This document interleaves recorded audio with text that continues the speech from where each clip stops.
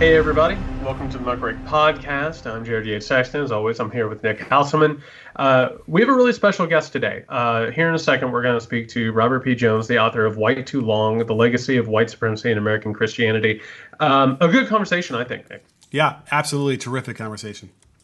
Yeah, and important to understand the confluence of religion and power in this country, and it goes a long way in explaining how we've reached the point that we're at and why this crisis is currently unfurling in the way that it is.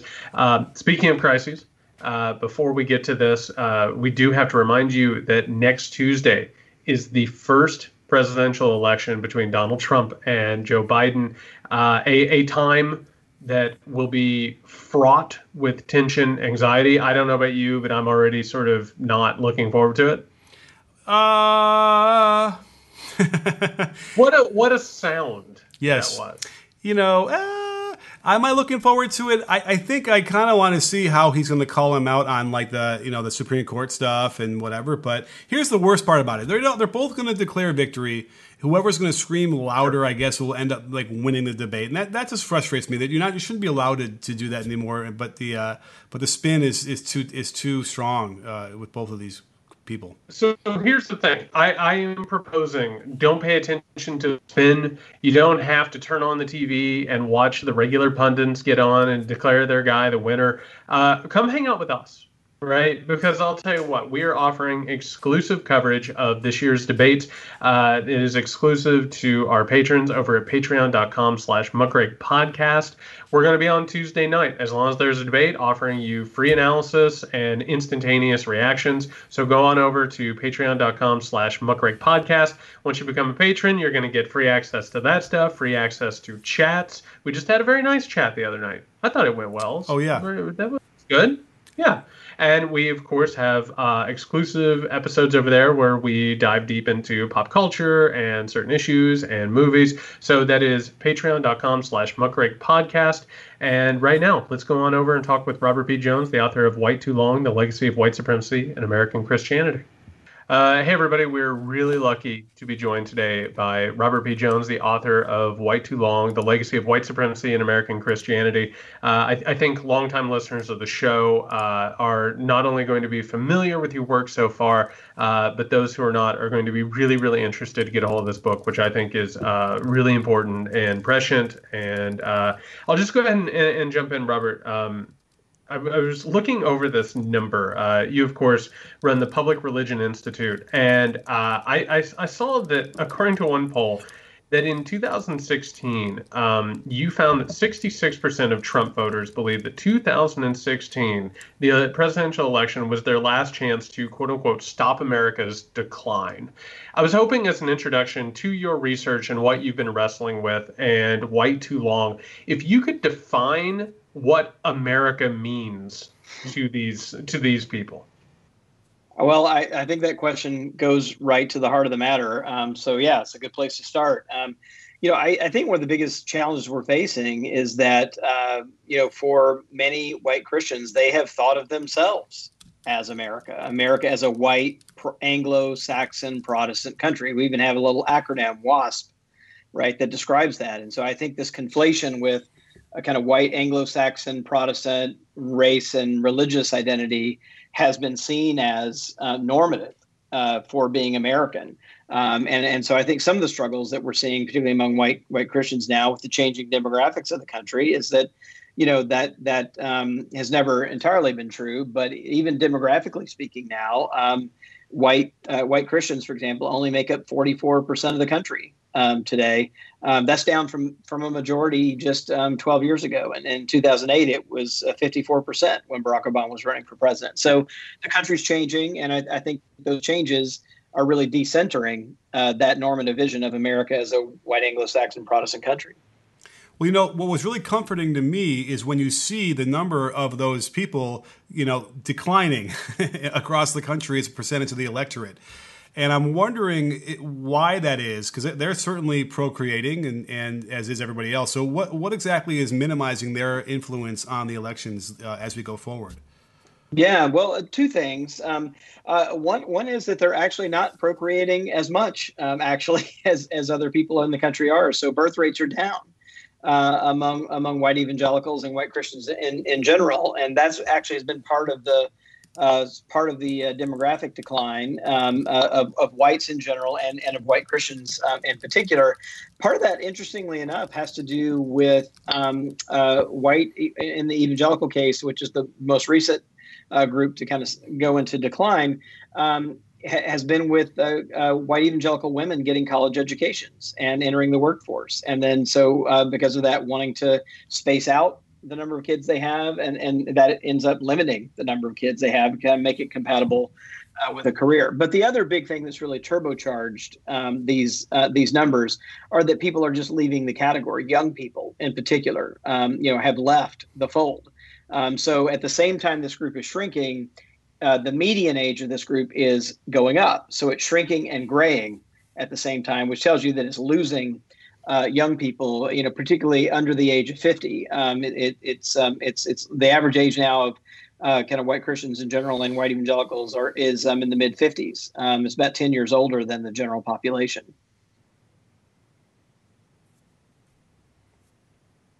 I don't know, Robert. You're talking about women going out and getting jobs and getting educated, and young people going to college and possibly getting educated and, falling under the indoctrination of professors like myself. That sounds to me like there is a self-preservation in a lot of the political and cultural issues who we're talking about here with white evangelicals, that definitely leads into maybe some of the things they're opposed to and some of the political issues that they're sort of galvanized around. Can you talk about that a little bit? Sure. I mean, one, that isn't a concrete issue, but I think gets to worldview. One of the most predictive, questions that we at PRRI, Public Religion Research Institute, that I run, asked in 2016 ahead of the Trump-Clinton election, was a question about American culture. And it said this: do you think American culture and way of life has changed for the better or changed for the worse since the 1950s?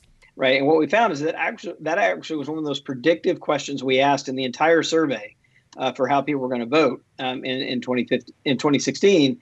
And so it turns out that the country's evenly divided basically on this question. The two political parties are mirror images of each other, with 2/3 of Democrats saying things have changed for the better, 2/3 of Republicans saying things have changed for the worse, and all white Christian groups are lined up on the side with Republicans saying that things have changed for the worse since the 1950s. And no one thinks that more than white evangelical Protestants. 75% of them said things have changed for the worse since the 1950s. So if you ask yourself, well, what has changed since the 1950s? Well, we have school desegregation, we have the Civil Rights Acts, more, as you said, more opportunities for women entering the workforce on equal pay terms with men and equal pay. We haven't quite got there on equal pay, but sort of better than it was in the past, but certainly more opportunities. And so I think it really is the loss of a world. I mean, I've even talked about white evangelicals as nostalgia voters for this reason, right? That not so much values voters as I think they build themselves, but really being motivated to kind of hold on, to this version of America that's really slipping away. I think that what they feel like is slipping through their fingers. Well, Robert, your description of what has occurred since the 50s was pretty sort of high-minded and intelligent. But I'm wondering, what do they say? What is their answer? What is so wrong with society? Can you give us a little glimpse into what their mindset is? Because they're not going to say, the Civil Rights Act has destroyed our country. What are the words that come out of their mouths when they kind of voice these things? Yeah, I think one of the, I've actually, written, this in print in a Washington Post piece, but that I do think the whole, what you hear more from the inside is this family values thing, right? That's the kind of mantra, right? So it's been about the family's under threat, marriage is under threat, it's anti-abortion, anti-LGBT. So it's those kinds of things. But, if you really kind of look under the hood, that's not what you really see as animating this movement, even from the beginning. So there's a kind of public narrative about this that's about family values, right? But those family values have always been about, opposing marriage equality for LGBT people, and it's about kind of preserving a very hierarchical view, even of men and women in heterosexual marriage. It's a very, again, it fits a kind of 1950s patriarchal kind of view that's more hierarchical. And not incidentally, in that view, I mean, men are over women, and white people are over black people and other people of color, in that kind of hierarchical, vision of society. And I think that's at the heart of, in the new book, when I'm writing about, white supremacy in the heart of American Christianity, that hierarchical worldview, is really very much, I think, what's driven this movement. And the thing that really pulled Jerry Falwell Sr. and others into the religious right movement, political movement, wasn't anti-gay politics. It wasn't abortion. In fact, like when Roe v. Wade was passed, the Southern Baptist Convention meets a few months after it's passed and praises the decision. It wasn't until many years before that became grafted onto the Christian right movement. But what was there from the beginning was opposition to civil rights and the right for religious institutions, in particular, such as schools, to discriminate on the basis of race. Yeah, I have to tell you, as somebody who for the past year has been screaming about what I call the cult of the shining city, or the idea of neo-Confederate religion, I was so happy when you came out and started talking about that, because when you actually start breaking it down, it's very obvious where this movement has been animated, right? Like, I think Falwell said, where God has drawn a line of distinction, man should not cross. And I'm glad that you're talking about that public view and sort of the political cudgels that have sort of animated that whole thing. And I kind of feel like Americans for a long time, and even Americans who should know better, I feel like they've just sort of approached religion and they've been like, oh, well, it's a good faith enterprise where you believe this and you believe that. And why would they ever, vote for Donald Trump? I feel like for the longest time, it's been viewed through a charitable, I guess is the word I would choose, lens of how they've operated and how they've conducted themselves. But it feels like finally people are starting to see through that a little bit. Is that how you're feeling? I think that's right. I mean, that's a good description of kind of at least part of what I was up to in the book, is just trying to tell a truer history, and I should say, I mean, for your listeners who don't know my background, I mean, I grew up in Mississippi, as a Southern Baptist. My family goes back in the deep South into Georgia, Baptist all the way back, literally, into the early 1800s. With some mix of Baptist preachers and Confederate supporters and, all of that kind of, thrown in the mix, as many Southern families, had. And so it really was about telling a truer story. And, and in some cases, it's so blatantly obvious and just not talked about, as you said. I mean, and I think one of the biggest eye openers for me was, I was that kid. I was at church like 5 times a week. I mean, I was active in the youth group. I went to a Baptist college. I have a degree from a Baptist seminary, and it wasn't until I was in my early 20s at seminary that I ever heard the genesis story of my own denomination, the Southern Baptist Convention, right? And that is that it was explicitly founded so that clergy could own other human beings, right? And own them on the basis of the color of their skin. I mean, that was the founding principle of making that compatible with the gospel. That was the founding principle of the Southern Baptist Convention in 1845. And that, and that's my home denomination, which grew into the largest Protestant denomination in the country by the middle of the 20th century. So it grew to be really the dominant expression of Protestant Christianity. And yet that history, has been very little talked about. And in my case was certainly completely suppressed, all the way until I got out a Baptist history book and I was like 21 years old. Well, real fast, Nick, I'll just say that I grew up in a similar situation to you, and I didn't actually know until I was writing my recent book, American Rule, that you actually go back to like the Confederate States of America, which was an explicitly theocratic racial hierarchy. I mean, it was the worshiping of an explicitly racist white supremacist God, and that information's out there. But like you said, you have to get really deep into the books and really deep into the stuff. So I really appreciate that. And I'm kind of curious because obviously when a religion is founded in order to sort of go against what the religion espouses, basically, right? There must be a lot of internal torque that exists in a lot of evangelicals now. And I wonder if they have all these sort of coping mechanisms and ways to sort of tamp it down. I have imagined part of it is education and like how we're hearing about this patriotic, education system that Trump wants to install. But are there any other like good examples of how they're able to wrap their head around having such extremely hypocritical positions based on the religion? Yeah, that's a good question. I I began the first chapter of the book is called Seeing, Seeing, for precisely this reason, because I think so much of this has been rendered invisible. And then I have a chapter called Believing, which is about the theological structures and the way that those function to hide, this reality. So there's a sort of like not being honest about our history. That's kind of one piece of it. But then I think the other piece of it is that there are these theological constructs that by their very design hide or put moral blinders on white Christians, particularly when it comes to racial justice and systemic justice. And the main one I talk about, in the book, I think that for me, like becoming clear about this was this idea of, if there was anything I heard in every religious service I went to growing up as a Southern Baptist, it was a personal relationship with Jesus. I must have heard that word 100,000 times, growing up. And what I became clear about is that the particular way that that's understood in many, evangelical churches particularly, but I think it bleeds over into other white Christian churches as well, is that is the very beginning and the end of religion. It's all about this kind of interior, individualized relationship with Jesus. And if that really is all it's about, it does mean that you can feel very secure, you can feel very comfortable, and you can feel very innocent, really, of any, of the injustices swirling on about you. That was certainly true, for me. I grew up in the 1970s and 1980s in Jackson, Mississippi. It was rife with racial strife in the aftermath of the civil rights movement. I remember the first African-American kids showing up at my school, my public school, and there was absolutely no conversation about what that meant, where it came from. All, bunches of my friends went to these white Christian academies, all of which were set up in the wake of Brown v. Board of Education to be places for white kids to go so they wouldn't have to go to school with black kids.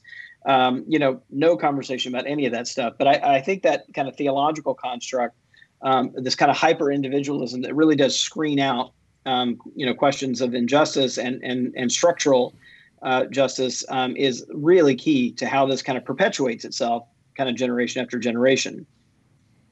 So on our last episode of the Muckrake podcast, Nick and I started talking a little bit about apocalyptic scenarios on the right. The idea that America is being torn asunder, we're getting ready to have a new civil war. The idea that Trump might, for some people, be a messiah facing off the Antichrist, all these ideas.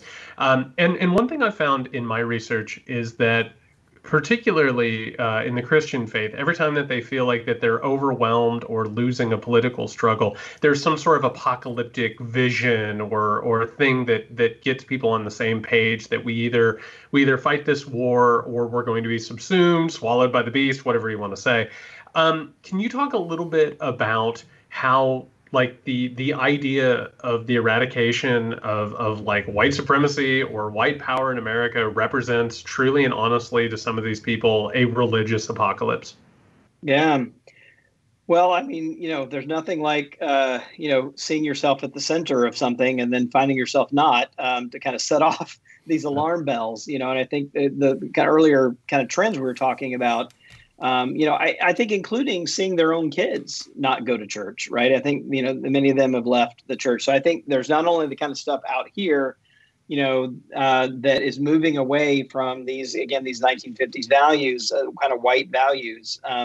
But I think that, where was I going with this?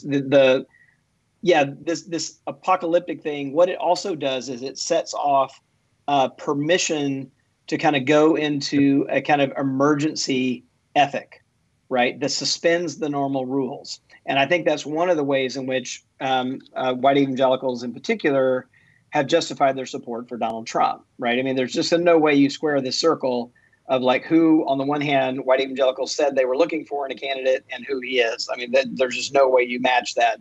But what you can do is you could say, okay, well, look, here's the problem, though. We're in these extraordinary end times, right, where everything's on the line.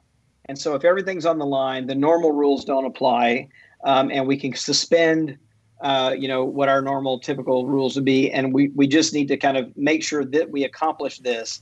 And the means kind of cease to matter. So I think one of the things that Trump has succeeded in doing is really converting, again, evangelicals from having a political ethic, or has really shifted their political ethic from one of like principle, where they say, okay, we're values voters. We have these values. We're going to put them out there. We're going to measure every candidate by these values, and we're going to let the chips fall where they may until we find somebody who represents our values, right? To one that's really a utilitarian, a straight up utilitarian, ends justify the means kind of ethic, where we have this end, and this end is that we have to elect a Republican president to protect our kind of way of life and that can protect us against the changes in the country that we don't like. And Trump happens to be that guy. So that's it, right? I mean, there's nothing else to consider because the end is the most important thing. And you even hear this in like Robert Jeffries, who's a pastor of First Baptist Church in Dallas. I'll never forget him in 2016 in an NPR interview. I heard it live, and they were kind of pushing him on this point. Like, how can you support this man who doesn't fit any of the values that you've said you're looking for in a candidate in the past? And he just said, things are so dire in the country right now that when I think of who I want in the Oval Office, it's the meanest son of a you-know-what I can find, and that's Donald Trump. I mean, that was his religious justification, for supporting Trump. So I think it has to even kind of disrupt it. And I think there's no more clear vision of that than in the Republican National Convention this year that went without a platform. Like they went completely without a party platform, right? So they weren't even going to commit themselves to any principles or any things other than to say, we're just following this guy. Like, so wherever he goes, we're with him. But I think that's a sort of surrender, right, of a religious and a political ethic, really. And when you do that when you're desperate. I'm curious, when we talk about the ends justify the means, well, what exactly is the end for them? I mean, short of end of days, I suppose. Do they really believe that they're suddenly going to awaken 70% of the country or 75% of the country to their way of thinking and their way of life, and we're all just sort of going to join the same ideological group? Is that the end for them? I mean, I think it's about, straight up about power. I think it really is about preserving kind of this kind of white Anglo-Saxon Protestant, normative vision, like that group as being in power in the country. And if you listen to Trump's, like even on the home stretch in 2016, his stump speech, he was saying things like, look, you're never going to see another candidate like me again. This is your last chance. And he would talk about turning back the clock, restoring power to white Christian churches, and clamping down on immigration, which is another way the country is, shifting demographically. So, I mean, he was kind of painting this picture of like, if you want to preserve kind of white Christian America, like, I'm your guy. And he was saying, like, only I can do it, right? Anybody else is not really going to deliver the goods for you. And I think that was really the strongest part of his appeal. And in that, his slogan, in the Make America Great Again slogan, I think all the power for white evangelicals and white Christians was in that last word. Again, right, is kind of like what you have in mind of this golden age of the country, right? Kind of, Beaver Cleaver-ish 1950s white Protestants, running the world. I'm with you on that vision, and we're going to try to reestablish that even as the country's changing. Robert, we're going to let you go here in just a second, but I would be remiss if I didn't ask you, because it feels like we're in a pretty dangerous combustible cycle. On one hand, we have a group that feels like they are being persecuted, and as a result, they feel like that they probably need to persecute before they're persecuted. That's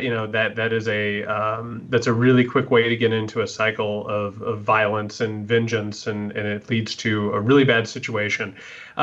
How do you see this being solved or getting better or de-escalating without, being submerged in a theocratic sort of terrible situation? Like, how does a group that sort of runs on that martyrdom and perceived persecution, how do we get to the point where we can have a shared society?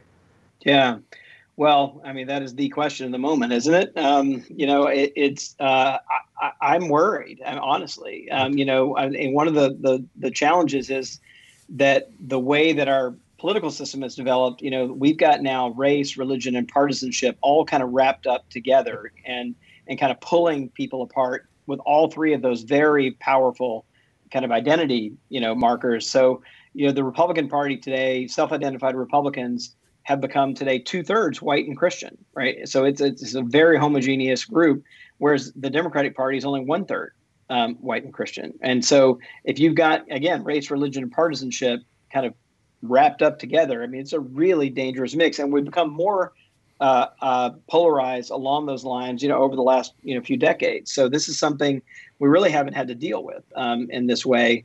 The one thing I would say is that we are at this transition point. And so I think when you have these transitions and you haven't quite moved into the new, right? The old is passing away. You haven't quite gotten to the new. I do think you see these eruptions, these disruptions. And so I think if we can weather them and manage to hold enough together, I think we'll get to a new place where we can tell a different story about the country. And we've done that before. But I think it's contingent really on whether we can hold on to enough while, we're in this disruptive phase so that we've got enough pieces to pick back up again on the other side. I'm kind of curious, has your spidey sense been tingling when you see people like William Barr discussing his religious fervor in the context of being the Attorney General of the United States? Well, anytime you've got overt, kind of religiosity headed toward anything that is like a theocracy account, I'm worried about that. And Trump trades in this too, even though it's very clear it's not part of his own makeup. He trades in this language, this kind of theocratic language as well, as if it's the norm, as if it is American, right? This kind of Christian theocratic language. But I think the threat of Christian nationalism is real, and one that and the one thing I would say is that it is always, whenever I've used that term that gets thrown a little odd, I do want to be careful. It is always white Christian nationalism, right? We're not talking about African American Christian nationalism. This is a kind of white supremacist, version of Christian nationalism that we're really talking about here. And it's the thing I'm worried about is that it has become more and more overt, right? And not just sort of subtle and under the radar, but something that people are just kind of marching forward with it kind of on their sleeve. So again, it's worrisome, and I think things that people have thought they needed to whisper, now they can just get a megaphone and feel just fine about it. That means that norms are slipping, right? When we see those kinds of shifts. And again, like I think I'm hopeful that we can kind of hang on and that the better angels of our nature will prevail. But I think in order to do that, we are going to have to tell a truer history of ourselves in order to get to the next phase. And I think it's at least one thing I'm trying to do with the book is kind of help us get beyond the fairy tales, get beyond the, kind of quaint tales of innocence and actually tell a truer history, because I think that'll lead us into a more stable future. And that book is White Too Long, The Legacy of White Supremacy in American Christianity. You should go out and buy it. It is the true history that you're talking about that we absolutely have to learn. Robert P. Jones, we thank you so much for joining us. Where can the good people find you and more of your work? Yeah, so our website is prri.org. We have a newsletter that goes out multiple times a week. It's called The Morning Buzz, news with a shot of data. If you're want to stay in touch with what's happening in religion, culture, and politics, and have some data wrapped around it, it's a good spot. So it's prri.org. And we've got a big pre-election survey coming out with the Brookings Institution on October 19th. So heads up for that. All right. Thank you so much, Robert. Great. Thank you.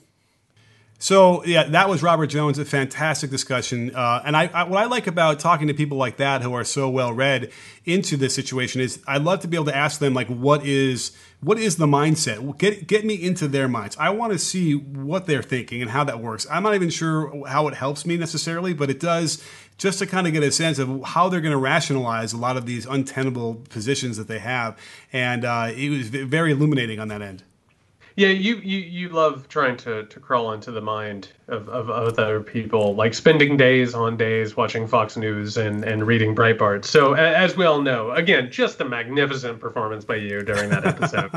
I still think there's a part of me that wonders if part of that is burrowed into your brain a little bit, and like if you wake up screaming in the middle of the night and you're just like Benghazi. Yeah, yeah. Like, I was probably about 1 day away from getting to that point.